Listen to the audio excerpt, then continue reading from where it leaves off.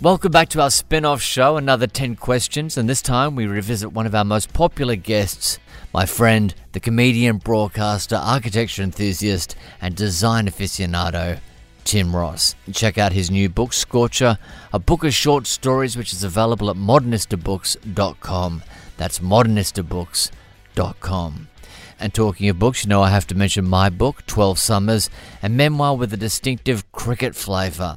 To buy that, head to 12summers.org. That's 12summers.org. Back to Tim. Now, most of Australia knows him from his stage, radio and TV partnership with Merrick Watts. But more recently, he's travelled the world performing live shows with a focus on architecture and design. I was lucky enough to see Tim's longest running show, Man About the House, at Robin Boyd's Wall Street House in South Yarra, Melbourne. And it was one of the great, heartwarming, soul-cleansing nights of theatre I've seen.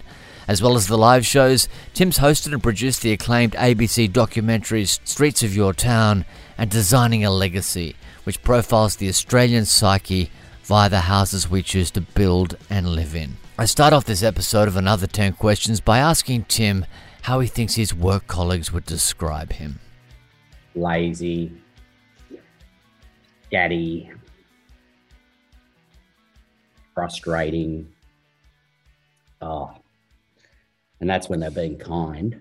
I mean, I'm taking the piss here, thoughtful and considerate, but mostly I think it's important to, no one wants to hear about how nice people are in a work environment, or they want to hear about your faults, don't you? Really, that's what you're looking for. But the beautiful thing is that, my small team, I only work with 2 people constantly. They know me very well and work around, like any great relationship, they work around my faults very, very well, and they're very forgiving, and they also talk about me when I'm not there. Rosso's team includes 2 loyal souls who have worked with him for years across TV, publishing, podcasting, and his live shows. And I suppose what draws all of us to enjoy working together is an interest in doing different projects in different ways. And so everyone gets excited about, not every day is the same, and there's always some ridiculous idea that I come up with and they want to do that makes no sense and no one understands, and they have to get their head around it and make it happen with me. So yeah, they're very good people. As wonderful as it is to have loyal work colleagues, they tend not to let you get away with anything. I remember after the Agony Uncles launch, we had a few beers, but you had to watch out because you knew that your producer would be able to tell from the tone of your voice how many beers you'd had the night before. And it's apparently, that she could just hear it at a slightly higher register. Yeah. Is that true? Yeah. Yeah, they all did. Yeah. I mean, they could all tell, Merrick particularly could, tell at some stage, I'd been, especially doing up the show up the line, via, they'd be in the one studio, I'd be in Melbourne and they'd be in Sydney or whatever. And you'd pretend that you hadn't had, I got in at about 11 and you really just had 2 hours sleep or something. And you'd get into the pre-meeting and you'd go, and they go, oh, fuck, no, I'm fine. And yeah, and I think in those days, it was part of what you did, really. It was the hangover of that acceptance of boozing, I suppose. It was really interesting because, this well. We grew up with our sporting heroes splashing cans all over each other on the TV. Yeah. It's incredible to think about today. Yeah. And even, it's going on now, I suppose, when we're doing, Mez and I were doing promotions on the radio, but we would literally have a listener party and it would be, come along and get on the cans with us. Yeah. And people would turn up and you could have drunk 100 schooners and no one would have stopped you. The pub might have. But there was there was an open bar and the idea was that you were going to come and get smashed. And that was the hook. There was nothing else. It's extraordinary, isn't it? And it's why people get in trouble, isn't it, in our game, is because there's often not a reason not to. You're working on stage. There's no one to tell you that you're in a pub. There's no one to tell you that you can't, particularly for musos, goes with it. So it's a slippery slope.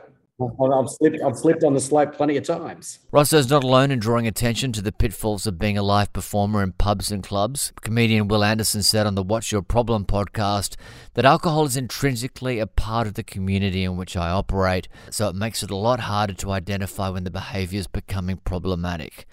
Moving on to question 2, what's the most unhelpful feedback Rosso's ever received? There's so many. The one that probably hurt the most, right? There's a woman called Ruth Ritchie. I used to write for the Herald TV critic, right? Yeah, I remember her. Yeah. And so one day I got asked to do a talk at Government House, and Ruth was on the lineup.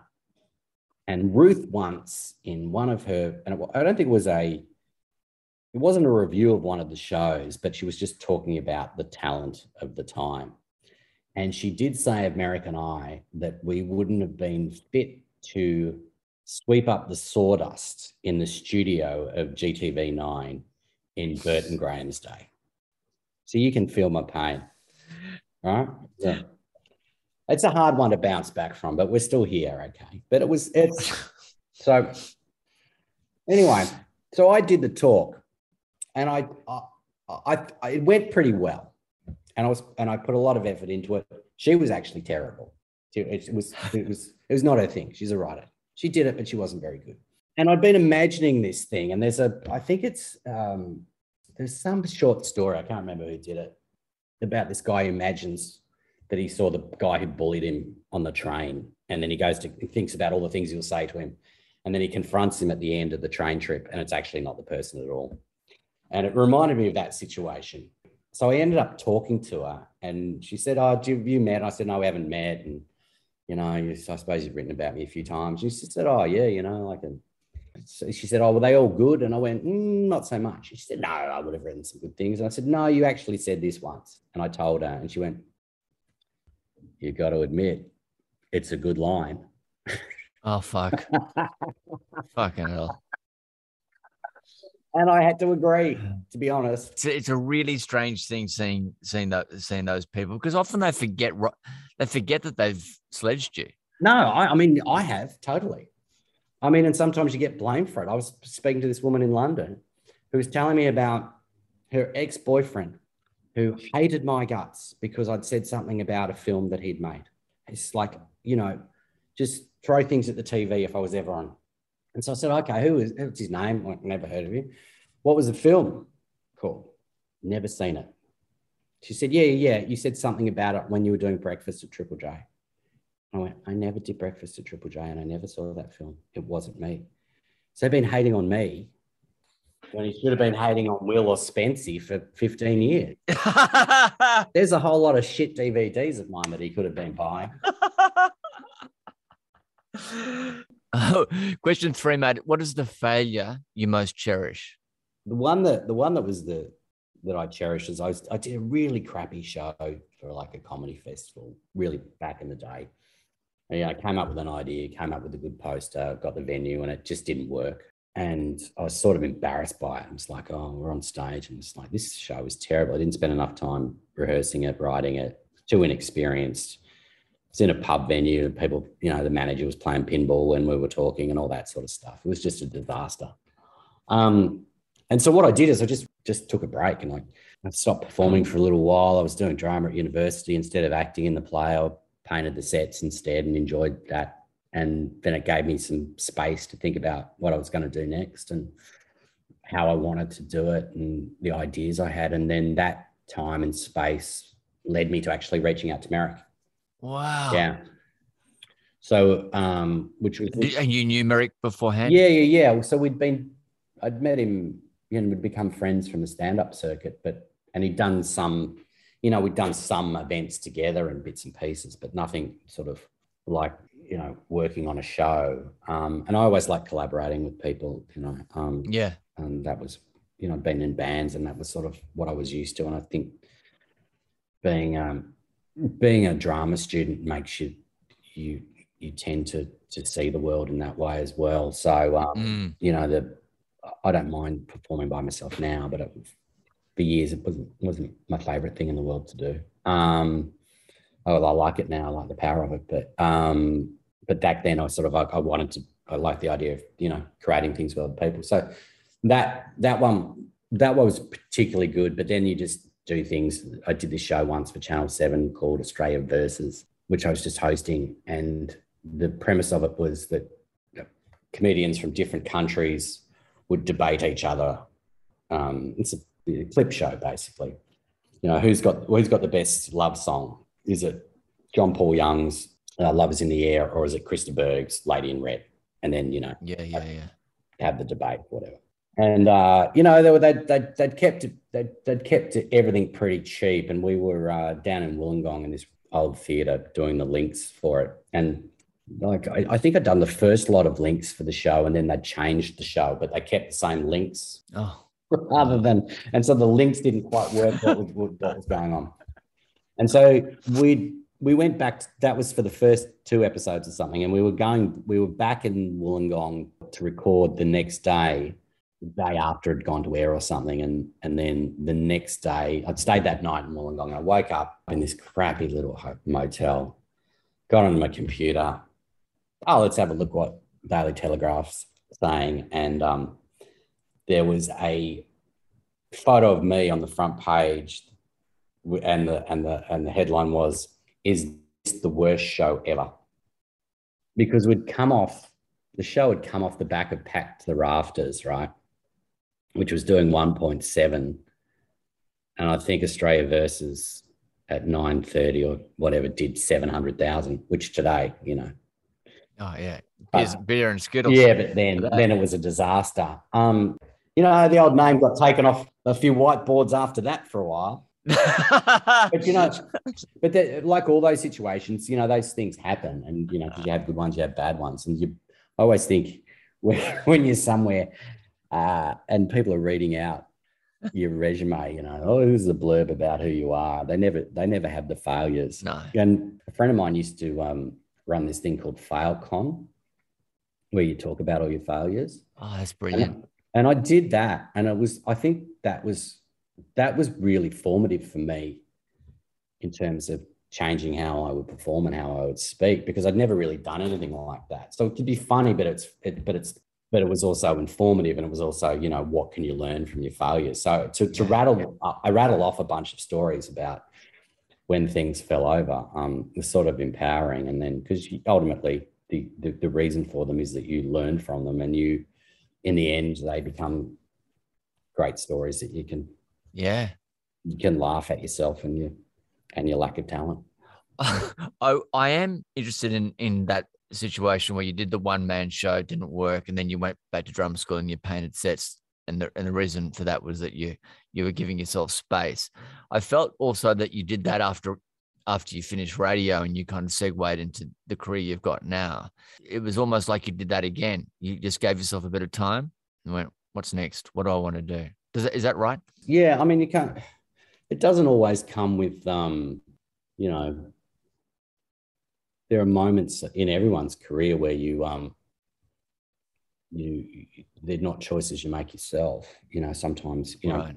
Particularly after, say, that Channel 7 thing, like that was it for that year. There wasn't going to be another thing, but that forced me to go and realize that like, if I was going to have to do something else. It was that I had to create. And so I wrote my first book off the back of that, because of that. Right. Otherwise, I'd be still co-hosting the Olympics on 7. Yeah, I think, finding that space, and the moments, like I just had one with lockdowns. That does that for you. You have the same anxiety, but you've got to. Who did I hear talking about this the other day? Colin Hay from Men at Work. They can take everything away from you, but they can't take away your creativity. That's right. Yeah, and so it's an interesting thought, isn't it? That it doesn't mean you're not anxious about what the future is, but there is still that desire to create things and make things. And when that space is sometimes forced on you, and it can be personal. It doesn't have to be, a work thing. You can learn to play guitar, learn to draw. That's right. Spend time with your kids, or just cook or drink more. Question 4: if you could go back 5 years, what advice would you give yourself? I don't book that trip to Italy in 2021. I think it's really dangerous to think about because it's all tinged with regrets. I would probably tell myself, to not sweat stuff, but I could go back to myself at 18 or 15 and do that and to enjoy the moment. But we've all got it in front of us. We all know what the blueprint is, but we choose to ignore it. Mm, Spend more mm, time with kids, spend more time with friends. Don't worry about work, all those mm. things. It will be fine. Everything will work itself out. Look after your health, all those things, but we choose not to because we are insane. We're hard enough on ourselves as it is Mm, to play this. God, if only I knew. mm, We've all seen it. Some guy on their deathbed. I wish I did this. I wish I did that. We know what it is, mm. but that pathway is not necessarily the most interesting. That's right. Yeah, it doesn't capture you at the moment. Otherwise, no one would work, and all they would do is hang out with their children. We'd still be living in caves, just patting our kids 24. Um, we need the roller coaster. It's like the way that we enjoy cities. Mm, The best cities are the ones that are a hot mess, that are dangerous, that are risky, and aren't particularly well planned, and they come at you. yeah, That's yeah, but I mean, that's not not everyone's life needs to be that, but to a certain extent, we do like to complicate things. yeah. Especially entertainers. Oh yeah, What about your job keeps you awake at night? all of it and none of it. I sleep pretty well, which is good, but I just like to be able to keep doing it forever Mm, until I just don't want to. So that's what I think about, and I just think, I think the world's in a better place to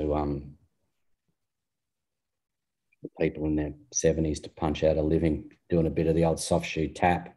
well, yeah, it's more about small business now. It's like, if we're all entertainers have to be small business people now. Yeah. And like the idea, in the old days where you kind of you went out and did something, you just hope someone noticed you. Well, that's all gone. What you're doing is you're building something and you're hoping to kind of partner with other people, and so you get a little bit more kind of agency over your career. Yeah, but you can't control how the world deals with people who are 65, 70, 75. Who knows, Mm, Um, and you also don't know, no one can work out what you want to do when you're 70. But I presume I'll quite like to still be reasonably relevant in the small way that I do what I do. mm. You hope that people still would take your calls. Unfucking likely. Fucking not a chance. No, well, I don't know. I mean, Because everyone goes, why is he using the phone? Nobody uses the phone oh, anymore. mate. I mean, they're going to do that next year. Yeah. No, you have set yourself up where you're now. It's not like you're working for Channel 7. You've set yourself up with your own audience. No, well, that clearly didn't work out. But yeah, you'd hope that that you can make enough things to make it work, or as much as you want to. I mean, I always, some of those people like, mate had told me about, the great Stuart Wagstaff. He's 93 and he's living in a tiny little apartment with, no money when he died. Wow. As a person who was on TV my whole life. Yeah. And you don't know what decisions they make and all those sorts of things, but it's not. It's just a downer to think about it. Sorry, mate. No, it's very much part of our lives, and people think that. I've said this in the podcast many times, but people think that Australians make a lot of money. Australian entertainers make a lot of money because they're used to seeing the money that American entertainers make. And we've seen many, many examples of people leaving the Logies in their tuxes and going straight to the doll office. Yeah. Yeah. And all those sad stories about people selling their Logies and that becomes such a the imagery of that, I think, connects with the public, because they suddenly say, well, this is the moment when I was at my most popular moment, and then now no one particularly cares. You know, but I also think careers are different now. You know, those varying degrees of huge popularity. You know, there's more people around doing things and doing interesting things. There's not as many. I suppose there's more people being able to make a living in a varied way. Yeah. In the broader entertainment industry, I suppose. Yeah. Question 6, mate. What's an obstacle you had to overcome? I've got a very small mouth. And it's not always apparent. And I don't really like talking about it, because once people, you know, you're listening to this, people will be Googling to find out whether or not I've got a really small mouth. But because I've got a small mouth, there's nowhere for it to go. So as it appears, I don't, you know, one of the criticisms of me that I always never seem to smile. But because I've got a tiny mouth, smiling's actually, like, when I smile, it's like pushing it to the hilt. Like, I don't have a natural. So I've got a natural, you know, what we now call the resting bitch face or whatever. So, you know, and they'll go, oh, you don't look, you know, you're on TV or something doing something, or they go, oh, can you smile a bit? You go, yeah. Like, no, it's like the most forced thing in the world. And for some people, it's really easy. But with my little smile, it made for my career as the co-host of the 7 Olympics very, very difficult. You know, because, you know, when I was throwing to Griggsy, she looked like I didn't smile at her. And, you know, she'd be crying in the breaks. He doesn't smile at me on set, you know. Mike Whitney never did this. He always was smiling. So there you go. There's my obstacle, my small mouth. That's not true. Was she really upset? No, I was never co-hosting the Olympics. No. No. Griggsy did come into my house once for Better Homes and Gardens. That's right. Which word or phrase do you most overuse? There's two. Like, one, I was like, punch out some shows, because, you know, that's ultimately what I do for a living. So I was like, I'll just punch out some shows. What are we going to do? I don't know. Let's just punch out some shows. Which is showbiz at its most basic level, you know. And it's so old-fashioned, really, you know, whether it's you're a musician or you're an actor or whatever. I love the way musos, just get out on tour. Yeah. Punch out some shows. Get a few shows going. Let's punch out some shows. It's interesting because it actually motivates you in a way, because it's a little bit hard, but it also gets you to kind of muscle up, because you need to muscle up. Yeah, let's just go punch out. Yeah, what are we going to do? Let's just go to Perth, punch out some shows. And that's probably the one. And I do say extraordinary too much. Oh, it's extraordinary. Extraordinary. Question 8. How do you remain calm under pressure? Don't panic. Sleep, drunk. Deep breaths. I just get better, I think, with dealing with adversity as you get older. But no, I mean, just old-fashioned panic merchant. Yeah. Me too. It's the anxiety. My best mate Kit, who I do a bunch of work with, he always loved this moment when we were down in the bank of the Murray, and I had this old Datsun 260C, and I managed to put it up on the bank of the river, and I put it over a log or something. I don't know what happened, but as soon as it happened, I completely panicked. Get the jack. And so for 30 years, I think it's been now, almost 30 years, whenever there's some sort of panic moment involving me, he goes, get the jack. So yeah. No, I've got the panic sticks. Kit is Kit Warhurst from the band Rocket Science, who provides the musical element for Rosso's live shows and is also a composer for television, with credits that include Rosehaven, Fisk and Problems. Moving on to question 9. What's Rosso's career high and low? Yeah, one would hope that you the best is still to come. I had a really nice moment with my dad after I made Streets of Your Town, architecture show for the ABC.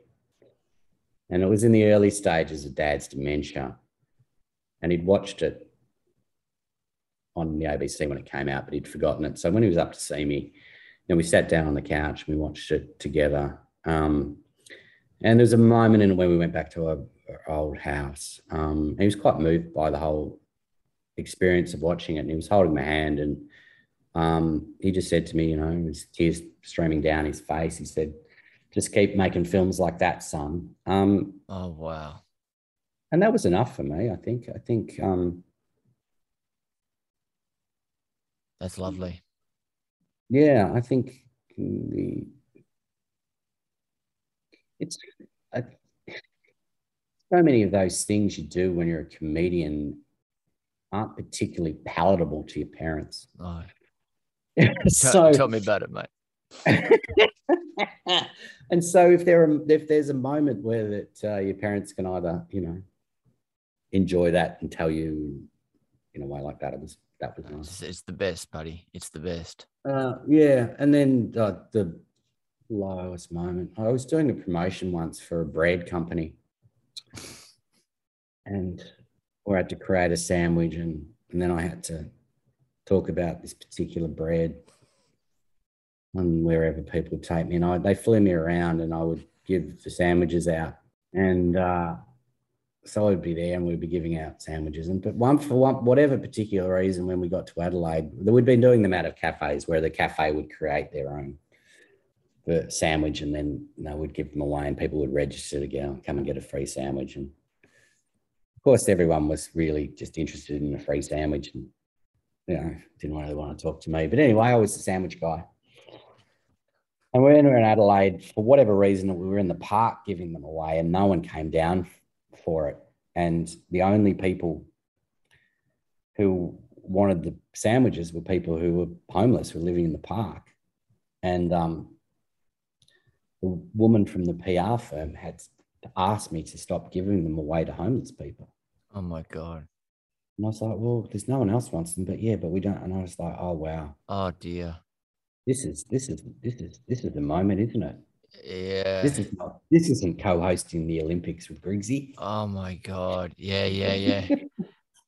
But I think those varied gigs that go wrong, and there's been a million of them. I remember one where I fucking forgot I was doing a corporate gig, and I turned my phone off and then turned it on, and then just by chance they said, "Oh, can you come 10 minutes earlier or half an hour earlier?" And I went, "Oh shit!" And I had to put my suit on. I hadn't prepped, and basically in my jammies, 4 glasses of wine, and I raced to this gig, and my mind was not in that place. And I got on stage, and it was not pretty in front of whatever 300 people. And there was and I went well under time, and it was being hosted by someone I knew who was having a very good night. And I was walking off stage, and they were clearly not prepared to come back on stage because I was supposed to do whatever it was. And then I just sort of walked out and just going, oh God, your peers going, oh my God, he's terrible. I told Rosso the actor's version of that story is when your alarm doesn't go off and you wake up an hour and a half after your call time, turn on your phone, and you've got 32 new voicemail messages. They start off polite, "Adam, we're just seeing if you're on your way," and end up apoplectic and full of rage, and you can never apologise enough. The reverse of that was when I used to work at KISS, and Sandilands used to be sick all the time. It still is. It was this thing, just not turn up. And so they just ring you at 4 o'clock. That's 4 o'clock in the morning. Saying, "Can you come in?" And sometimes I'd answer the phone and sometimes I wouldn't. And one particular time they sent someone round and knock on my door to get me to come in. They were doing it on air like a stunt. And it was like, dude, I've got a small baby. It's not my fault. My days of breakfast radio are well and truly over. Once in a while was a bit of fun, but it's not. How about, I think you're knocking on the wrong guy's door. How about you go and knock on Kyle's door and get him to get Yeah. That's brilliant, mate. Because you know that time in LA, and I've told you about this, where I was doing voiceover in a studio down the line to Australia, and it was in the afternoon, and Kyle was living in LA at the time, and he loved it because he could just walk in the afternoon and do breakfast radio. That's the whole point of living in LA. And he's there, and I'd never met him before, but I knew who he was, and he kind of recognized me. He goes, "G'day, mate." "Oh, g'day, mate." And I said, "You're a friend of Rosso's." He goes, "I'm not Rosso. I'm Kyle." I said, "I know you're Kyle." I said, "You're a friend of Rosso's." "I'm a friend of Rosso's too." "Oh, yeah, Rosso. Great guy. Great guy." "Do you love LA?" "I fucking love it. I fucking love LA.